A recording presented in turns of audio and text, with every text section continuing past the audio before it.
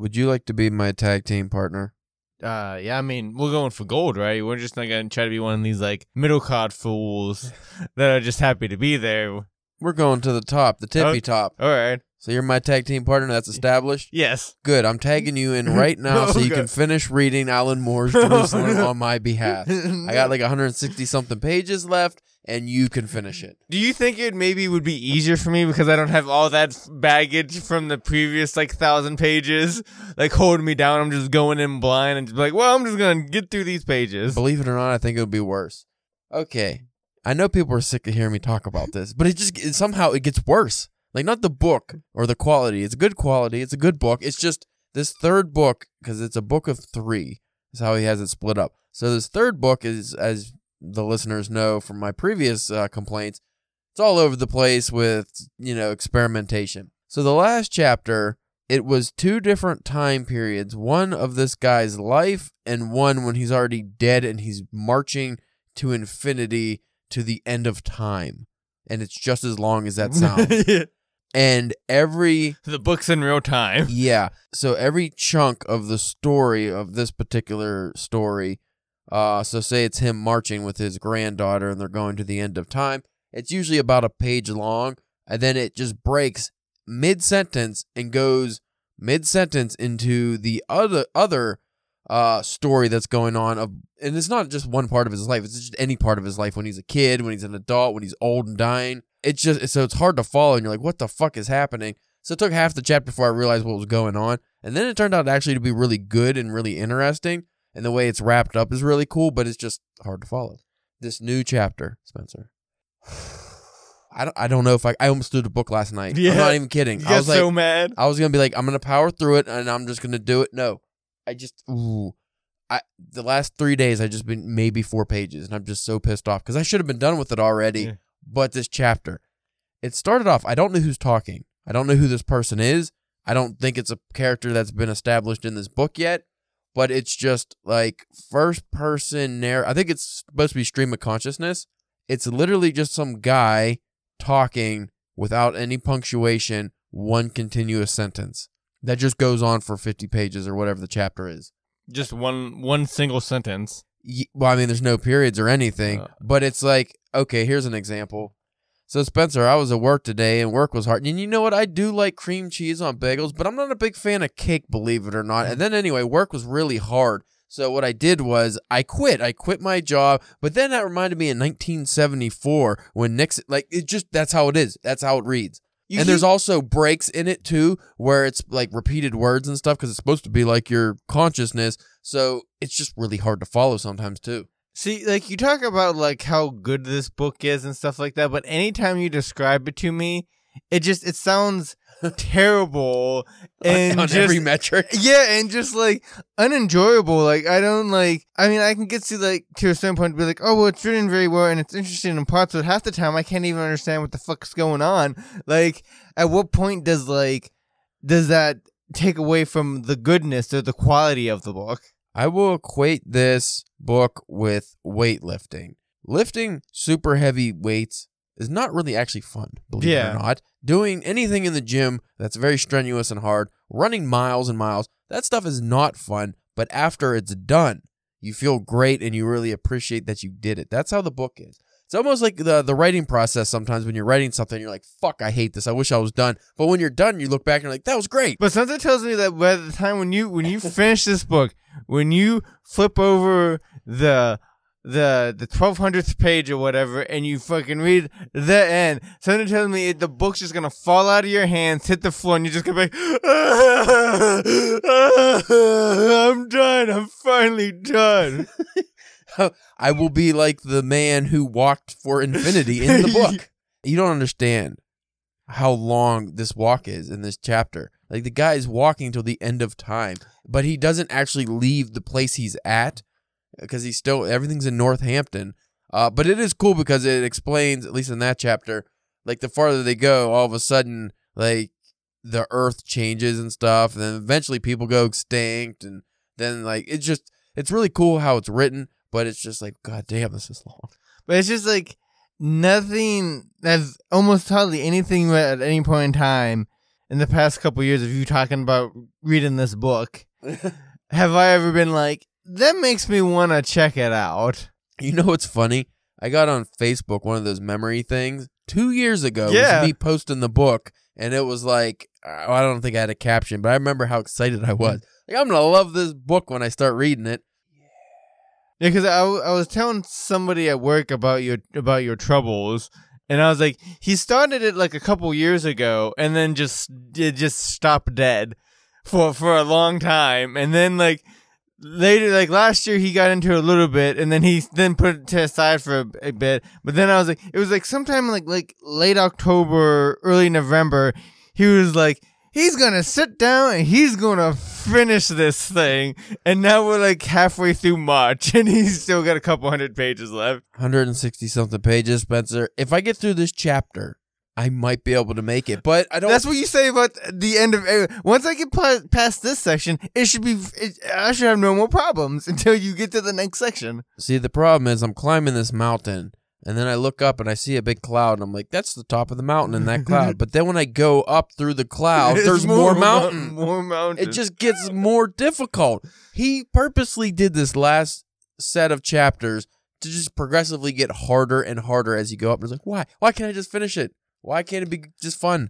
How mad would you be if, like, through some kind of Alan Moore magic, you finally get to the end, and then, look, you never noticed it before when you flipped through it and was looking, but then you get to the end and you just see to be continued or end of book 1. No, knowing him, it'll end and it'll be like, now I'll read the book backwards to find the true meaning. Yeah. Like, it's written backwards too? And then you read it backwards, like, oh, God damn. Spencer, forget the rest of the reading for the year. I got to read Jerusalem some more. So anyway, that's where I'm at. So maybe next week when we record, I will be done. Yeah. Thought I was going to be done today, but this chapter has beaten me almost to a bloody pulp. We'll see. We'll see. I don't like it. I don't like it anymore. I don't want to do it anymore. But then, like, after this, how long are you going to have to, like, because something tells me you're going to need a break after this. Even if you go into, like, an easy thing, like, afterwards, like, we're talking about the Murakami, like, something tells me that even that you're still going to want, like, a break after, after you're done with this. For those who can't see, I got this really terrible beer. I just drank it. It made me almost throw up. It's a cherry barrel-aged 9% alcohol ale of some kind. Black cherry, I think you said. Black cherry, but it just tastes like medicine. And if somebody like got a straw, put one end of the straw up their bum hole, put the other end of the straw at the bottom of my glass, and just proceeded to blast some noxious gas into it. And that's how they got the nitrous for the beer. It was through their bum. It's not good. As to pair with what you're reading, not the greatest right now. Just you know what might actually explain the badness of this beer? It might not be such a bad. It's still pretty bad, but it tastes like old wine. We got it in Columbus. Okay. I got a 6-pack on Saturday, and I only drank 3 of them. And then Sunday morning, we had to check out of the Airbnb. So we put it. I had some leftover food and my beer, and Mindy got some ice in a bag and put it on top. And we didn't get home until like 10 hours later because we had to pick the dog up and stuff. So we ended up just not getting home until like 5-something, or no, it was like 6 almost. Yeah. So we left at 9 or 10 in the morning. So yeah, like 9 in the morning till 6 in the evening, those beers sat there, got very warm, and then I put it in the cooler. No, was it like a mixed 6-pack or something? Yeah. Oh, so I was gonna say, so you haven't tried that before? Okay. No, I have not tried that awful beer before. But that could explain that maybe it got a little skunky because it got warm. So it was cold, warm, and then cold again. Yeah. Let me do another test. Yeah. Why not? It smells like fucking asshole. Maybe it's the mouth. Maybe you need to get a big mouthful. Okay, a big mouthful. Yeah. Like half the glass. My body's like rejecting it. Just the idea of it. My esophagus closed up when I thought of doing that.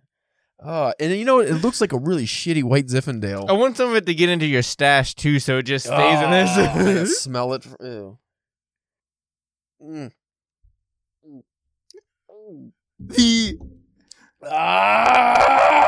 The face you make and the way you drank that, like, it just reminded me of like how I have to drink like the prep that I need to take before like I have like a colonoscopy, like that, just, like that metallic. That's just you had the same reaction to that. That's the beer that bites back. That's not good. It's the beer that drinks you. I have 2 more. I could dump this out and get one of those, but I don't know. I think I have to. I haven't had a drain pour in a long time, but that is a bad beer. You're definitely gonna need another glass because I think that's probably sullied that glass for a while. It's probably like acid eating through it. It's it's like when you drink a hard liquor and if you feel it in your lungs sometimes, like that burning. It's like that, but not burning. More like bitter ass flavor. It's permeating through my head. It's like a skunk crawled up inside my sinus and just shit. Just farting inside of you. Anyway, folks, stick around. We have probably things to talk about. It's not supposed to be a DBS episode. But maybe it will be. Because I'm probably going to get really inebriated drinking another skunk beer. Yeah, I'll check you out in a second.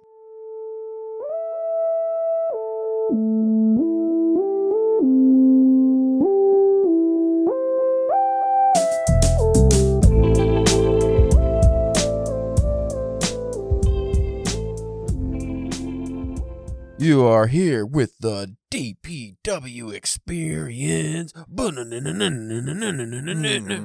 wait, that ain't right. Wait, that's our after hour show.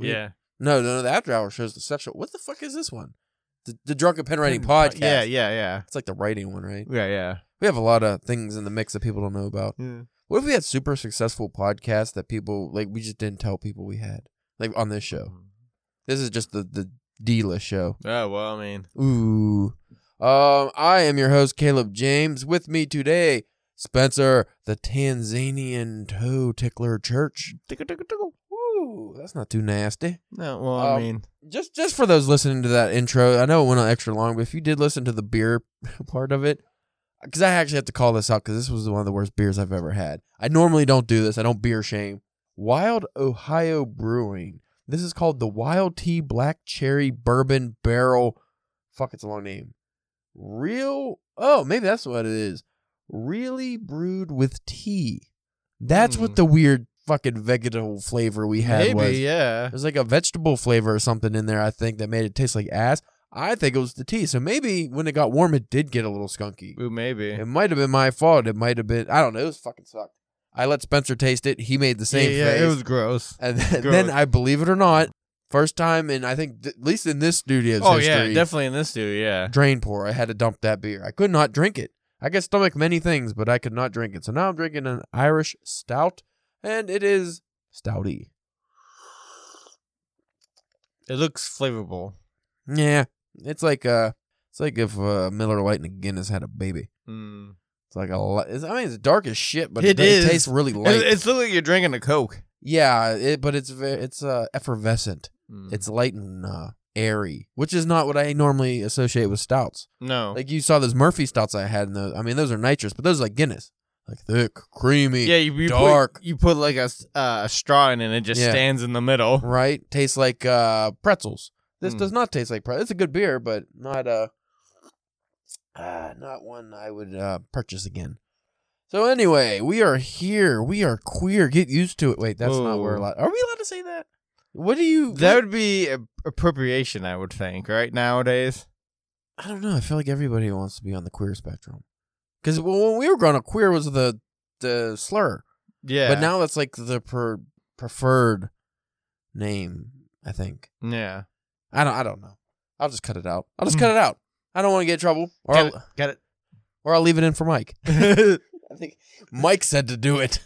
So we are here to talk about stuff. Now, you asked me off air. I was minding my own business. You said, Caleb, how does a guy like me submit? I can't figure it out. Well, I said, first get on your knees, bitch. Oh, wait, what kind of submission are we talking about here? Oh, writing submissions. Yeah. Well, Spencer, let's get into the nitty gritty, because I don't think we've done this. We've talked about it. We've skirted it. We've skirted around it, rather. But I don't think we actually deep dived into how. No, I think we just talked about submitting, but never the process of. Because we do have a lot of writers who listen to our show, and a lot of them. God help them. Oh, I feel bad for you. Don't take our advice. You can take some of it. Just be very selective. But now that I am a published author, I feel like I can at least give some some advice for submitting. I won't say listen to me foolhardy here, but if you want to submit work, I'm talking to mainly magazines and journals. If you want to like query agents and stuff like that for your books or do submissions with manuscripts, that's a little bit of a different process, way lengthier. The submission process, let's say for short stories, flash fiction, and poetry, still could be very lengthy, but there's some there's things you could do that'll help with just weeding out what kind of publications you want to go to.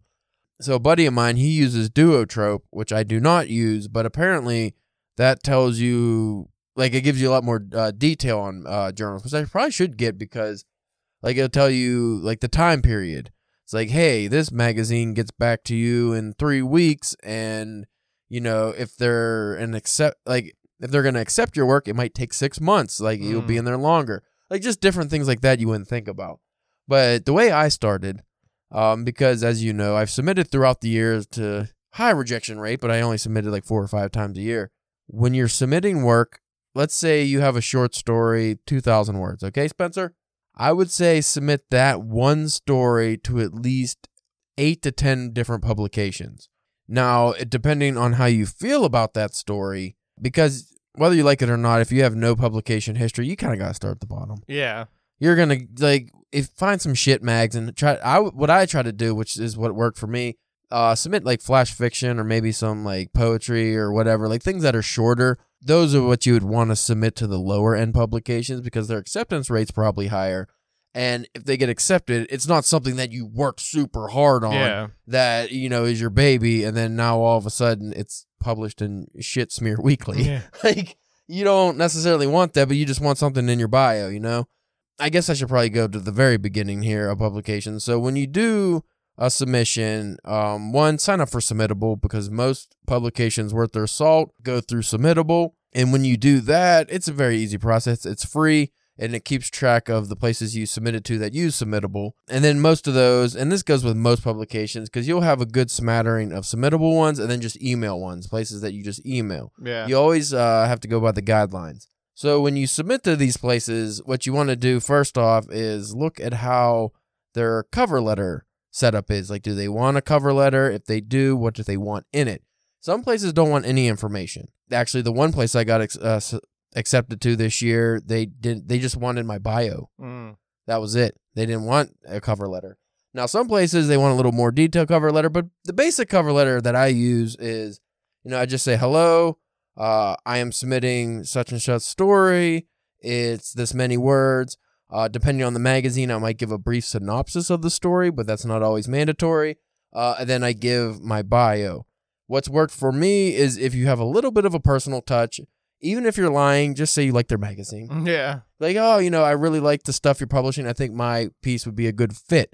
That's a good move. And grease them wheels. Yeah, when you get the personal touch, I've been getting more personal responses with that. And if you really want to actually do it right, read some of the stuff they publish. Yeah, so you have an idea on what they are putting out. So you know if you have something already or if you go to make something new, you have a better idea. And more likely you have a chance that you might get accepted. Yeah, because like a lot of places will have themes, but even if they don't have themes, if say you're submitting a flash fiction piece, read the latest flash fiction pieces, like 4 or 5 of them because they're short, and just kind of judge, like, you know, I'm writing a comedy, this place only takes serious work. Not going to be a good fit.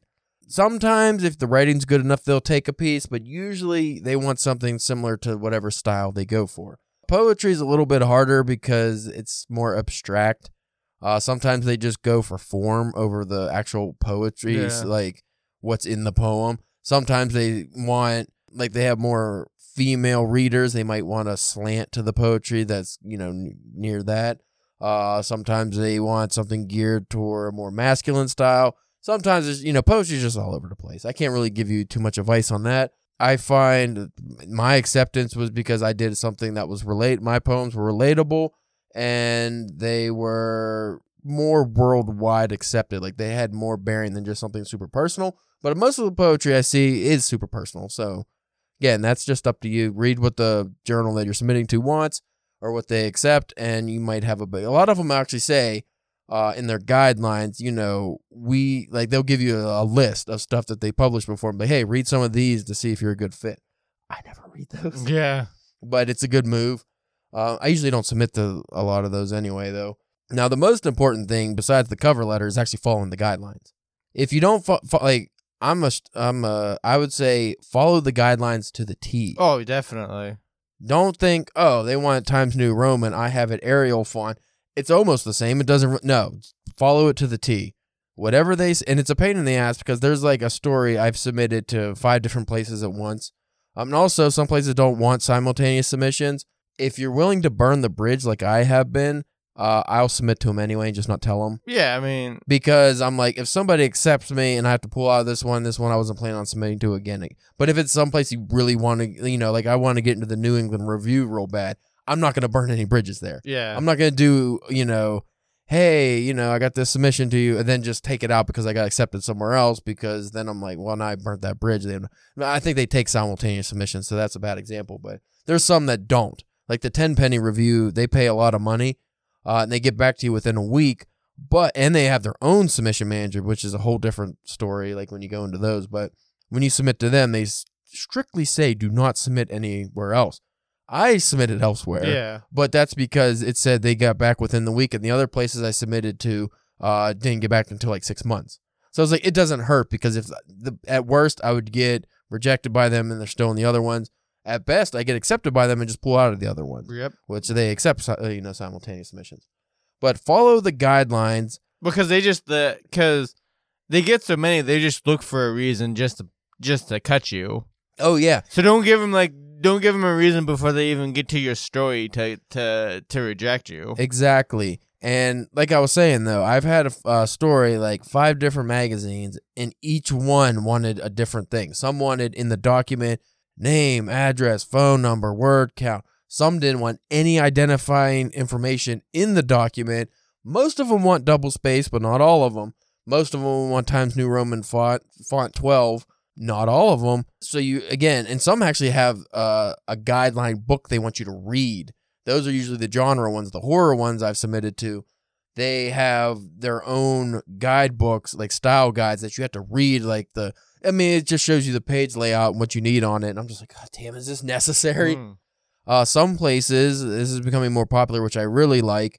They do blind readings. They don't want any information. And in the guide or even in the cover letter, they don't really want any information. I like that. Yeah, well, that's just good because then you feel like if you do get a fair shot, yeah. Like if you get accepted, it's because your work of the quality and not, as we mentioned in previous issues, like sometimes it seems like they're trying to hit like a quote or have a certain demographic. Yeah. Yeah, so that's always good. And with the guidelines too, another one you have to watch out for, because the submittable guidelines are pretty easy because they already have most of it. Like some go in a little more detail, but usually it's title. If it's a poem and you have like multiple poems, just multiple titles. Your cover letter with a bio. Sometimes they ask for social media info or websites. Usually just social media. And that's about it. And then they have the separate guidelines for the actual document. But you have some on submittable which are a little deeper. But again, it's already, predestined that you just fill out the boxes. It's idiot proof. And most of those ones you do have to pay a fee, like $3 or something. When you get where it gets a little hairy is the guidelines for the email ones. Some are more lax. And they just, like how DPW was, hey, follow our guidelines. Don't be a dick. But, like mainly just with the document. And then just send us the email. Some, though, they want specific subject email header. So it's like poetry dash Caleb James dash title of poem. Or if it's a short story, maybe the word count. Then they want the cover letter. And what I don't like, but some of these do, they want you to paste the story or the poem in the email instead of because they don't want to open up a document. I hate that. It's a pain in the ass, and it's just like you have to figure out how to like get that right. Who wants to read a story in an email? Yeah. But some do that, and I've actually come across a few better magazines that do that, so, I'll go with it. Now, here's an important part of the submitting process that I never used to do, but I started this year. I just use Google Sheets because it's free. You don't have to have Excel, but it's the same thing as Microsoft Excel. I log all the stuff I'm, submitting to. So I have my whole list of all the journals I'm submitting to, the story for said journals. So what way I do it, let's say New England Review. I'll have the New England Review. Then I'll have the story that goes with that I submitted to. Then I will have whether it was free or if it costs something. So say it's $3, I'll put $3. And then what I started doing recently, which I should have did from the get-go, was whether it's an email submission or a submittable submission, because the email ones are harder to follow up on. Yeah. The submittable ones are always in a list you can see when they're in progress. The email ones I forget about. Sometimes I get a rejection from an email one. I was like, I don't remember submitting to them. Then I'll look at my sheets. I was like, oh, I did submit to them. I didn't realize it was an email one. Another thing that I haven't done, which I'm going to actually, when I start fresh next year, I'll do, is also in that sheets, I'll put the date first. I think that's probably a good idea. Again, it's just because submittable, you can, it already has the dates, but the email submissions, that's different. But I found out on submittable, you could actually, whatever, like say you submitted to a magazine that's not doesn't use submittable to email one, you can still import it into submittable. Oh, okay. That's so it'll tell you. So if you want to keep track of that, you can just use submittable for it all. You don't have to have the sheets. I just like having the extra thing. It's just easier for me. And I can look at it on my phone a little quicker. Yeah. There's an app. And also it seems like that's way is an easier way to check, to be like, I sent this story to this magazine or whatever, other than like, because like I had like the submittable too, and it seems like it's just as you submitted it. Like you can create it to like how you want, like oh, these are all the stories I did to the New England Review, these are all the stories I did to whatever, the carp stuff or what, your fish magazine. And also it'll tell you keep track of like the dates and how many times you submitted a single story. In the sheets I do that's why I have it. So because usually I'll submit, like if I finish a flash fiction story, I might submit to 5 places right then and there. And then I'll put that in the sheets. And if I get rejected, I might submit it somewhere else. But I usually like at least 4 places at once for a story or a poem or something to be up in the air, That way, because they take a while. So, as long as you have those out there, you have a better chance of getting accepted. It's just the number game. Some people I know, they have submissions out for, like, I've submitted this poem 15 times. Like, I got it up at 15 different places.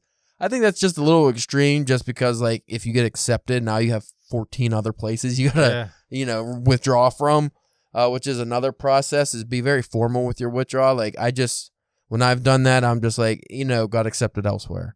In submittable, it's a little easier. If it's an email submission, which I've had to do too, I just was very polite. It's like, hey, I got accepted somewhere else, but I would like to submit again in the future if that's okay. It'd be nice like that. Another part of the submission game, besides playing the numbers, and I'm talking about like expect for, let's say you submit 100 times in a year, you're going to get rejected. You could get rejected 90, 95 times. It's just, you might get rejected 100 times. Might get it all. Yeah. It's just hard. Like, and this goes to my next point, the time period in which you submit.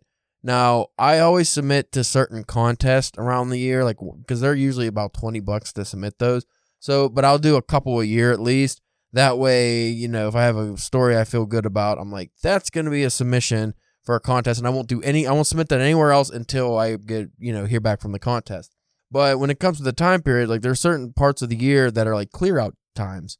I think like I submitted a bunch in October and November and got a lot of rejections. I found out a lot of magazines that time of year, they clear out all their old slush pile and start new. Whereas like in February and stuff, a lot of places are either not accepting submissions, or even if they are, they're not reading them for a while.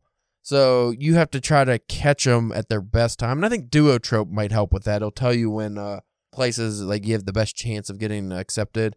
Because if you want to be like one of the first ones to submit during a new open period. Yeah, because I'm sure it's a lot of first come, first serve, Yeah, so where your instinct might be just to find a list of journals and submit to, all of them if you can.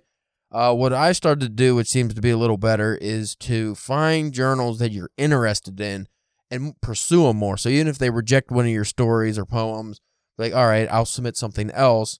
It helps if they give you a personal rejection, then definitely submit again. If you get the generic one, you can submit again, but your chances are they probably don't like your work. It could just be the story. I mean, and if it's a higher end magazine, they just have too many. They can't give personal responses. But if you get a personal response, definitely submit to that one again. So what you want to do is always keep an eye out on that. Again, be personable with these people. And don't take it personal if you do get rejected, because a lot of times they just have too many submissions. Yeah. That's what it is. Like they might not even read the first paragraph. Yeah, I was gonna say that's another thing, that they might not even have read it before they didn't even accept it. They might have already hit what they were able to, the quota, whatever they have to get. Like, you know, they only have room for 15 stories. They might have got to that 500 submissions. Yeah, what do you do? So they could have got it before they even got a chance to read your stuff. So that's always a possibility. I mean, at DPW, we did that where, I mean, I tried to extend it at least until November. I'm like, hey, we'll publish. But I always had a cutoff. Submissions closed. And then be like, hey, this was like a good submission. But every day is filled. Yeah. And we're not very strict. Like, if you're doing a print publication, like you said, they're only publishing 15 stories. You're number 500 on the list. Like, are they going to even get to you? But like, chances are, if they're getting quality writers, I would say 80% probably aren't going to be up to par. But even that 20%, like, you're getting enough quality writers that by the time they get to your work that you submitted on the last day of open calls, they're not getting to you. What I recommend, though, which I've had some success here, if you could do expedited, some of these places, they'll be like, hey, if you pay $5, we'll get back to you within a week. Some of them, like Driftwood, if you pay $15, you get an issue of, like, a back issue of the journal, and we'll get back to you within a week. So I opted to do that because, one, at least you're getting the journal. And if it's one you're pursuing, you can get more familiar with the work. But two, they get back to you quicker. Yeah. There are a list of journals, usually poetry ones, that get back within a day to a week. Those ones are a little tough because I'm always like, are they actually reading it? But some people I know have been published in those. They get, they seem to be going through them. But poems are a little quick. You can read them quicker. Like the one journal Coalition Works, I'm pretty sure he got back to me within a week. Yeah. So that's always good. If you can get, when you're starting out, find a new journal.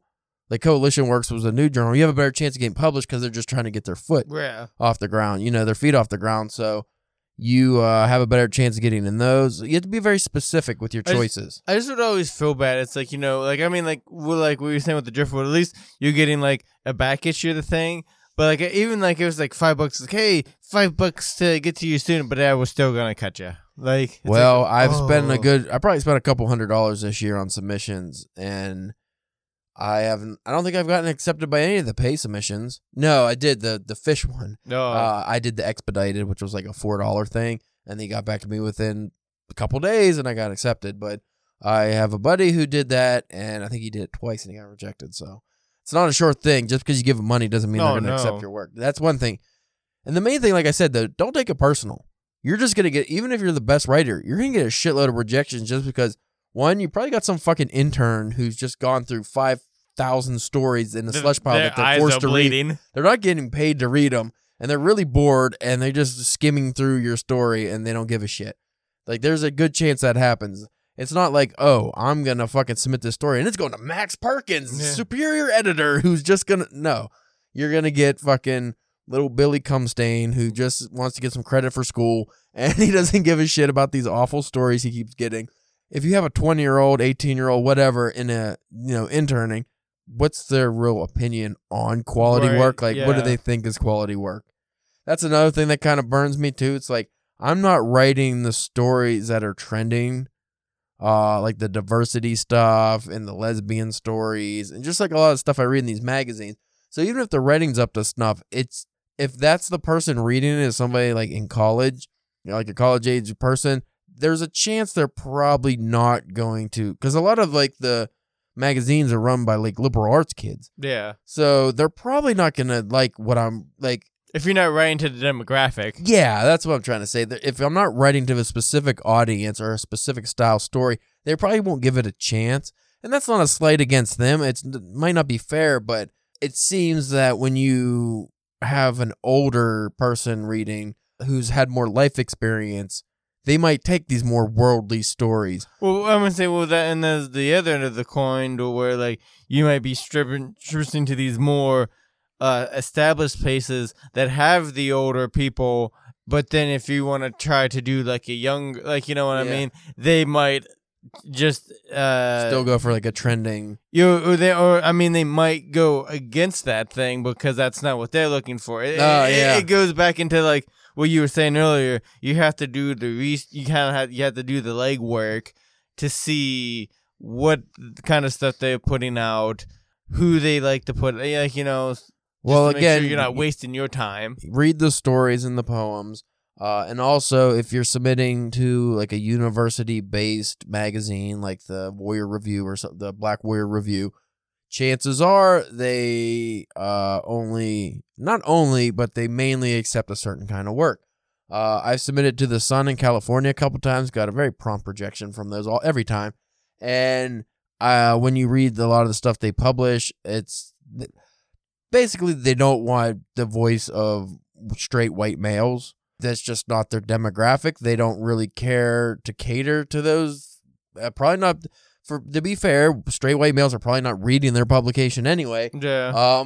They're probably more towards like people of color and liberals and stuff like that. Which is always funny because me and you are both left-leaning people, but it's like we don't, now at our age group and stuff in our 30s, we don't fit in with the left really anymore, and we definitely don't fit in with the right. No. So it's like, where the fuck are we? And the fact that, like, we're more like classic liberals, I guess. And, like, the fact of the matter, like, that shouldn't fucking matter. Like, unless if those kind of things are involved in the story or poem that you're submitting. Yeah. It shouldn't fucking matter. Another good thing about... You're right, though. It shouldn't matter. But another good thing about Submittable, too, which I always forget, they have a Discover page, which will show you places that are accepting work currently. That's cool. And one thing, which I've only done once so far, but I really opt people to do, is explore international magazines. So if you can get into an international journal, one that just makes you look better, two, they almost always seem to pay, at least the ones I've seen. They have stricter stipulations, but they do, most of them seem to take work from people from the U.S. or whatever country you might be from. So that's something to look into. And the honest answer here for the whole submission process is you have to keep submitting. Yeah. When people say writing is not a poor man's game, they are correct, because if you actually want to submit to like good places, you have to pay, which sucks. Or like anyone can submit to the New Yorker, but chances are you're just not going to hear back. They just ghost you. Now, the New Yorker does have poetry submissions on Submittable, which I thought was interesting because their stories are not. I submitted something to them in October. Knew I wasn't going to get any answer probably, but for your shot in the dark. Yeah, it's already March. Not even in progress, or like it's probably they're just never going to get to it, I don't think. But they probably get so many. If you want to get into the New Yorker or the Atlantic, be famous. Yeah, that's what you're going to have to do. Yeah, that's the main thing. Well, and like we've talked about this before, like with the, whenever, forever ago, whenever we read Stephen King's On Writing, he has a section where he talked about like where at his table where he wrote his stories, he had like this hook that was just filled of rejection letters. And if one of the greatest storytellers of our time has just like he got to the point where he was about to quit. Yeah. He wasn't gonna bother with it. He was just gonna be a teacher, They were saying it's gonna take the work, it's gonna take luck. There's a lot of that, you don't want to hear about like you got to be lucky too. Can I hit you with the hard truth bomb? Okay. The submissions I've been talking about thus far, 99% of them are literary submissions. Yeah. The genre market is the hard market to get into right now. So for most of our listeners who are probably writing fantasy, horror, sci-fi, romance, crime noir, good fucking luck, because the journals I've seen, and the ones I've submitted horror stories to and stuff, they do get back to you. Most of them are paying markets, which is good. And I'm sure there are a lot of lower end ones you can get into, usually online only. But like the good print ones or ones that you want to get into, they're so backlogged with submissions because everybody is a horror writer at some point. Everybody tries their hand to sci-fi. It's very difficult to get in those. The benefit of getting in those, though, I think, like say if you get in... well, you're not going to get into like Cemetery Dance or anything right off the bat, but say you get into a horror magazine, a lot of times I think you can get into the, what is that? It's like Stephen King and stuff are in the Horror Writers Association or something like that, and the Sci-Fi has one too. Then you could be up for awards and stuff, but you could get into those things. It's like a union or something. You can become a member of those if you get published, I think, in any horror publication. I think that's how it works. Now, there are, like, we go to conventions, I always see, like, indie horror publishers. You can get into indie horror publishers. They might even pay, like, $10 or something. I was going to say, like, and, like, that's also, like, the other side of the coin is, like, you know, with the, or like, the argument is, like, submit to places, things like that, or just try to self-publish. Honestly, at this point, self-publishing is probably not just the quicker option, but it might be the better option if you have an online following. Yeah. It's more work, but here's the it's more work, but more reward if you make anything out of it. Well, here's the issue that people don't know. So when Drunken Pen Writing, the website was up and we published work periodically, we would get a good amount of visitors here and there. We were by no means booming in business. No. I think that's fair to say. I looked at our viewership numbers before we shut down, and I compared them. There was a list online of the top publications in the country. So you're not just like the New Yorker and the Paris Review, because obviously they're like top tier. Oh, yeah. But, you know, like really high ones, like really, really good journals. And we were like, if we were in that, you know, on that list, we were in the middle. Oh. We were actually, our views for monthly views, most of them are your shitty article. Well, whatever, you know. But just our monthly views and visitors on the site were around the mid-range site. So even if you get published in a good journal, that doesn't mean more than 100 people are going to read it. Right. Over the last year, I bought myself quite a few, like Paris Review, New England Review, Driftwood, just a bunch of different journals to, you know, see what's out there. And plus the ones I've had before. I've only read maybe a few stories in each and a handful of poems in each because I just don't have the time to read all that stuff. And what are the odds that somebody goes to the magazine section of Barnes & Noble specifically for a literary journal? Yeah. They usually, the ones I've been to, at least in the Pennsylvania, only have maybe 3 or 4. When I was in like Colorado, California, and Maine, I've been to some, even at the airport, some Barnes & Nobles and different bookstores that have a pretty big selection of literature. So some states do have more. But your general reading audience is already low enough. So if you think getting published in, you know, a major journal or a horror magazine or whatever it is going to boost you to the top, no. Mainly what you're using it for is to say, hey, I've been published in this. I'm quality enough. So when you go to sell your book or get an agent, you can be like, hey, I've been published in the New England Review. I got published in the New Yorker. They're like, okay, this guy's worth something. We can kind of skip the whole... You know, is he going to be able to sell that whole thing? It's kind of like you need credits to advance, but you can't advance without credits. It's hard. And it's just like you kind of have to start out somewhere just to, like you said, to kind of prove yourself, to prop you up a little bit, to show like, hey, I can do this. I'm reliable. I can get it done on time. I can follow, you know, the orders or the guidelines or whatever it may be, you know, to make it, then hopefully you can kind of build up a bit of a clout or a reputation for yourself. Without knowing somebody in the industry that can help you out or knowing somebody at a publication, your chances of getting published, no matter how good of a writer you are in a really good journal right off the bat, is low. What generally most of us writers have to do if we want to go the route of, you know, making it to paid publishing and eventually becoming a well-known writer, you submit to dog shit journal. Again, maybe not best work.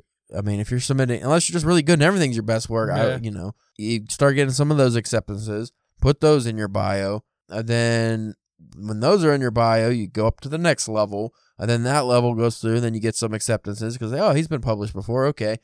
Then you could take some off and, you know, get the new ones in there. And then you just keep doing that until all of a sudden you have top tier journals in your bio. That is not a quick process. No, that's years. When some magazines don't get back for 6 months, here's where being a prolific writer comes in handy. When you are able to write a whole bunch of stories and have them all out in submissions, you have a much better chance of not just getting accepted, but things will come at you at all different times of the year. Let's use a fishing analogy. Okay. You throw one hook into the pond or whatever. You might get something, but it's going to take a while. It's going to be long. Yeah. But if you fucking send a whole bunch of fucking hooks out into the pond, you have a better chance of snagging something. Yes. And you won't have to wait as long because some hooks will go faster. Now, sometimes it might be an old boot. Yeah. That's been in the bottom of the lake. Sometimes you get the old boot, but you got to take that boot. Maybe it fits. Do you have any questions, Spencer? Because you only dipped your toes into a couple submissions. Yeah, I haven't submitted too much like yourself, so that's why I've kind of let a lot of the talk. That you lead this episode and throw my 2 cents in every once in a while. Well, at least you could just you have an opinion on that fucking awful, horrible glimmer of hope that's always in your eye when you have that submission up. Yeah, and you're just like, oh. They're going to accept it. First, it's like, I hope they accept it. And you're like, they're going to accept it. They're going to fucking accept it. And more time goes by. Then it's like, they don't like it. They're not going to accept it. They're not even getting to it. They're probably telling other publications, if you get stuff from this guy, don't even bother opening it. Blackball the whole industry.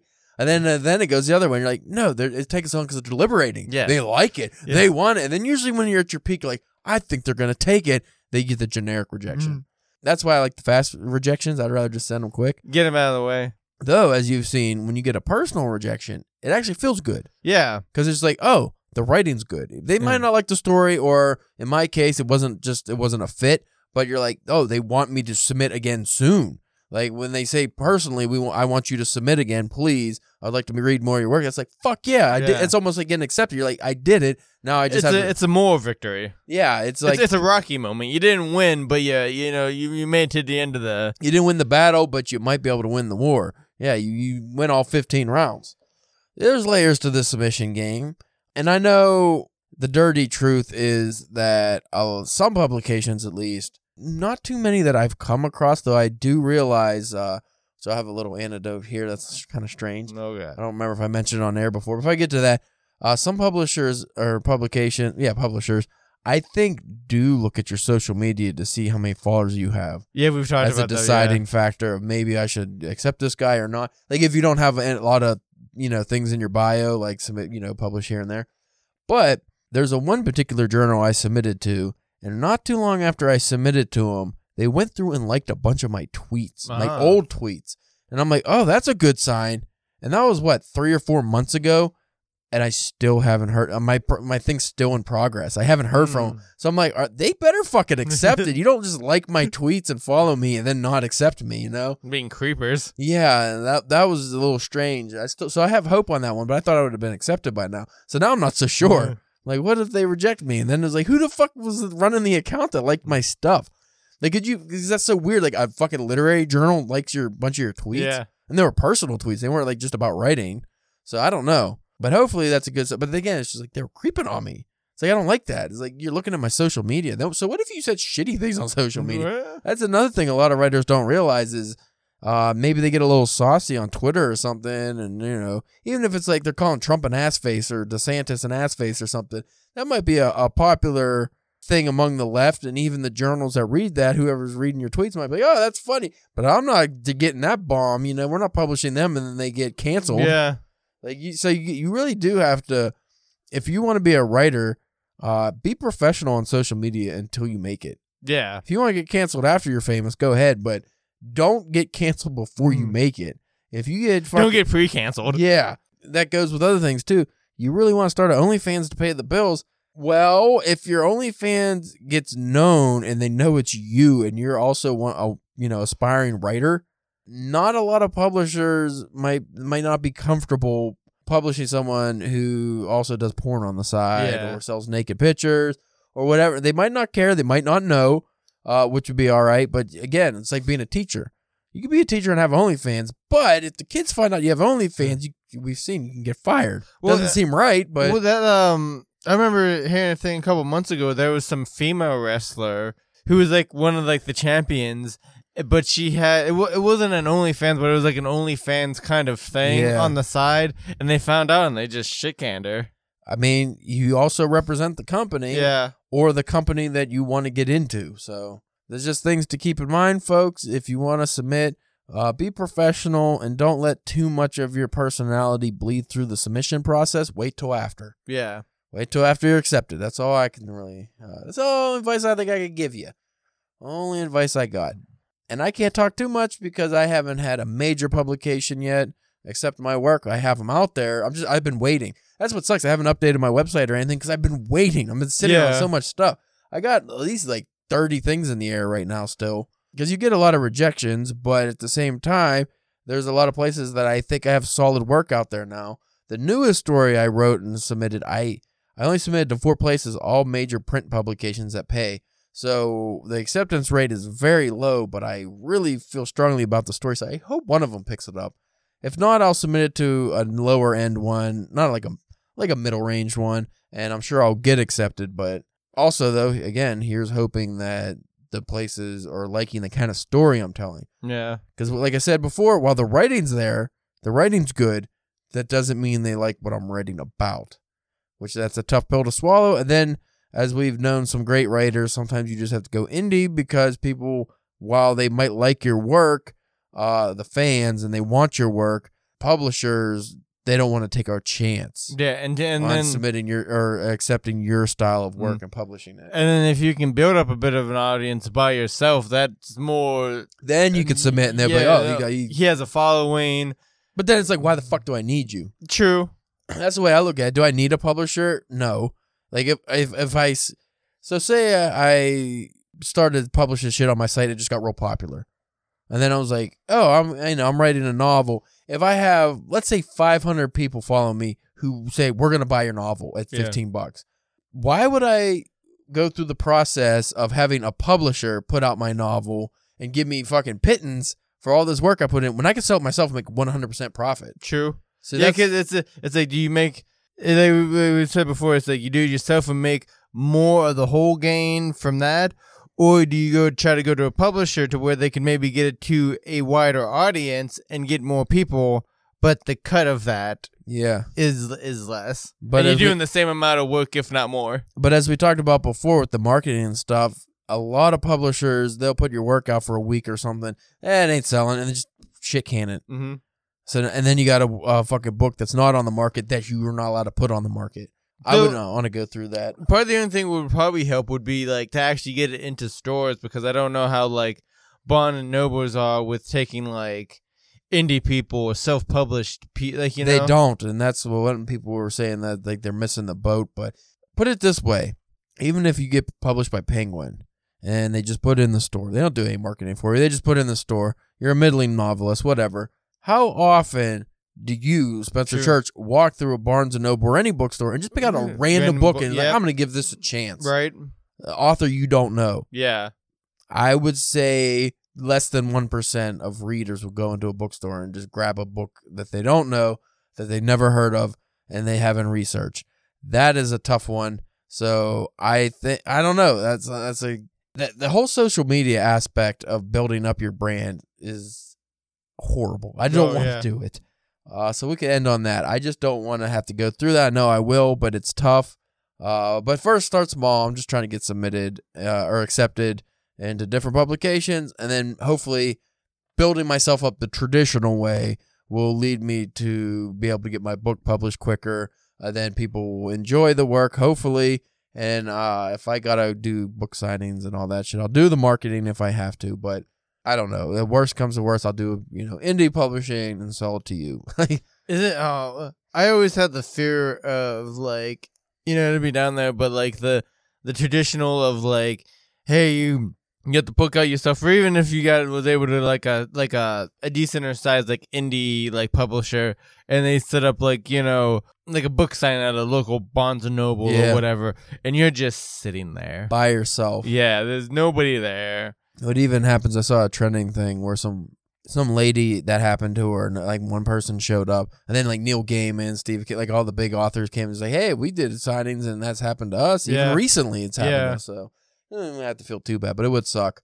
Also, just because we were talking about indie authors, I don't know if you saw, but Dan Notes, who was on our podcast a couple weeks ago, he not only hit his Kickstarter goals, he hit all the stretch goals. Oh, nice. Yeah, good. Like I think he got 6, 7, 8,000. I don't know. He like big time money. We're taking credit for that, right? Oh yeah, it was definitely the DPW effect. All right, yeah. They get the DBW bump. Yep, that's what it was. So congratulations to him, and that's his highest Kickstarter to the date. So that's good. Cool. Good. So anyway, folks, if you like the kind of stuff we do and you want to buy our work, we don't have work to sell right now, but you could check us out at DPW Podcast on Instagram, Twitter, Facebook, YouTube. Spencer's OnlyFans. What are you? You're not Turkish. The Tanzanian Toe Tickler Church. Yep. So, are you only tickling the toes of Tanzanians, or are you saying you're Tanzanian? Well, I'm not Tanzanian. Well, I don't know. I always assumed you're just appropriating the culture of whatever No, nationality I'm or not- city. I'm not that rude. Oh, okay. And also, you could check out my work and my publication history at calebjamesk.com. I promise I will put up more work here soon. Just, once I get some answers. fucking feedback.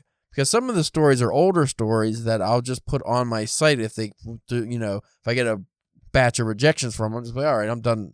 Because I'm not invested in those. It's old DPW stuff anyway. So I'm like, I'll just, technically not even supposed to submit those. But, since the site's down, they don't know. They don't know. So it's like, I don't give a shit. I'll just put it on the site. Now, my new stuff, that's a different story. But anyway, we thank you for listening, and we will check you out next time.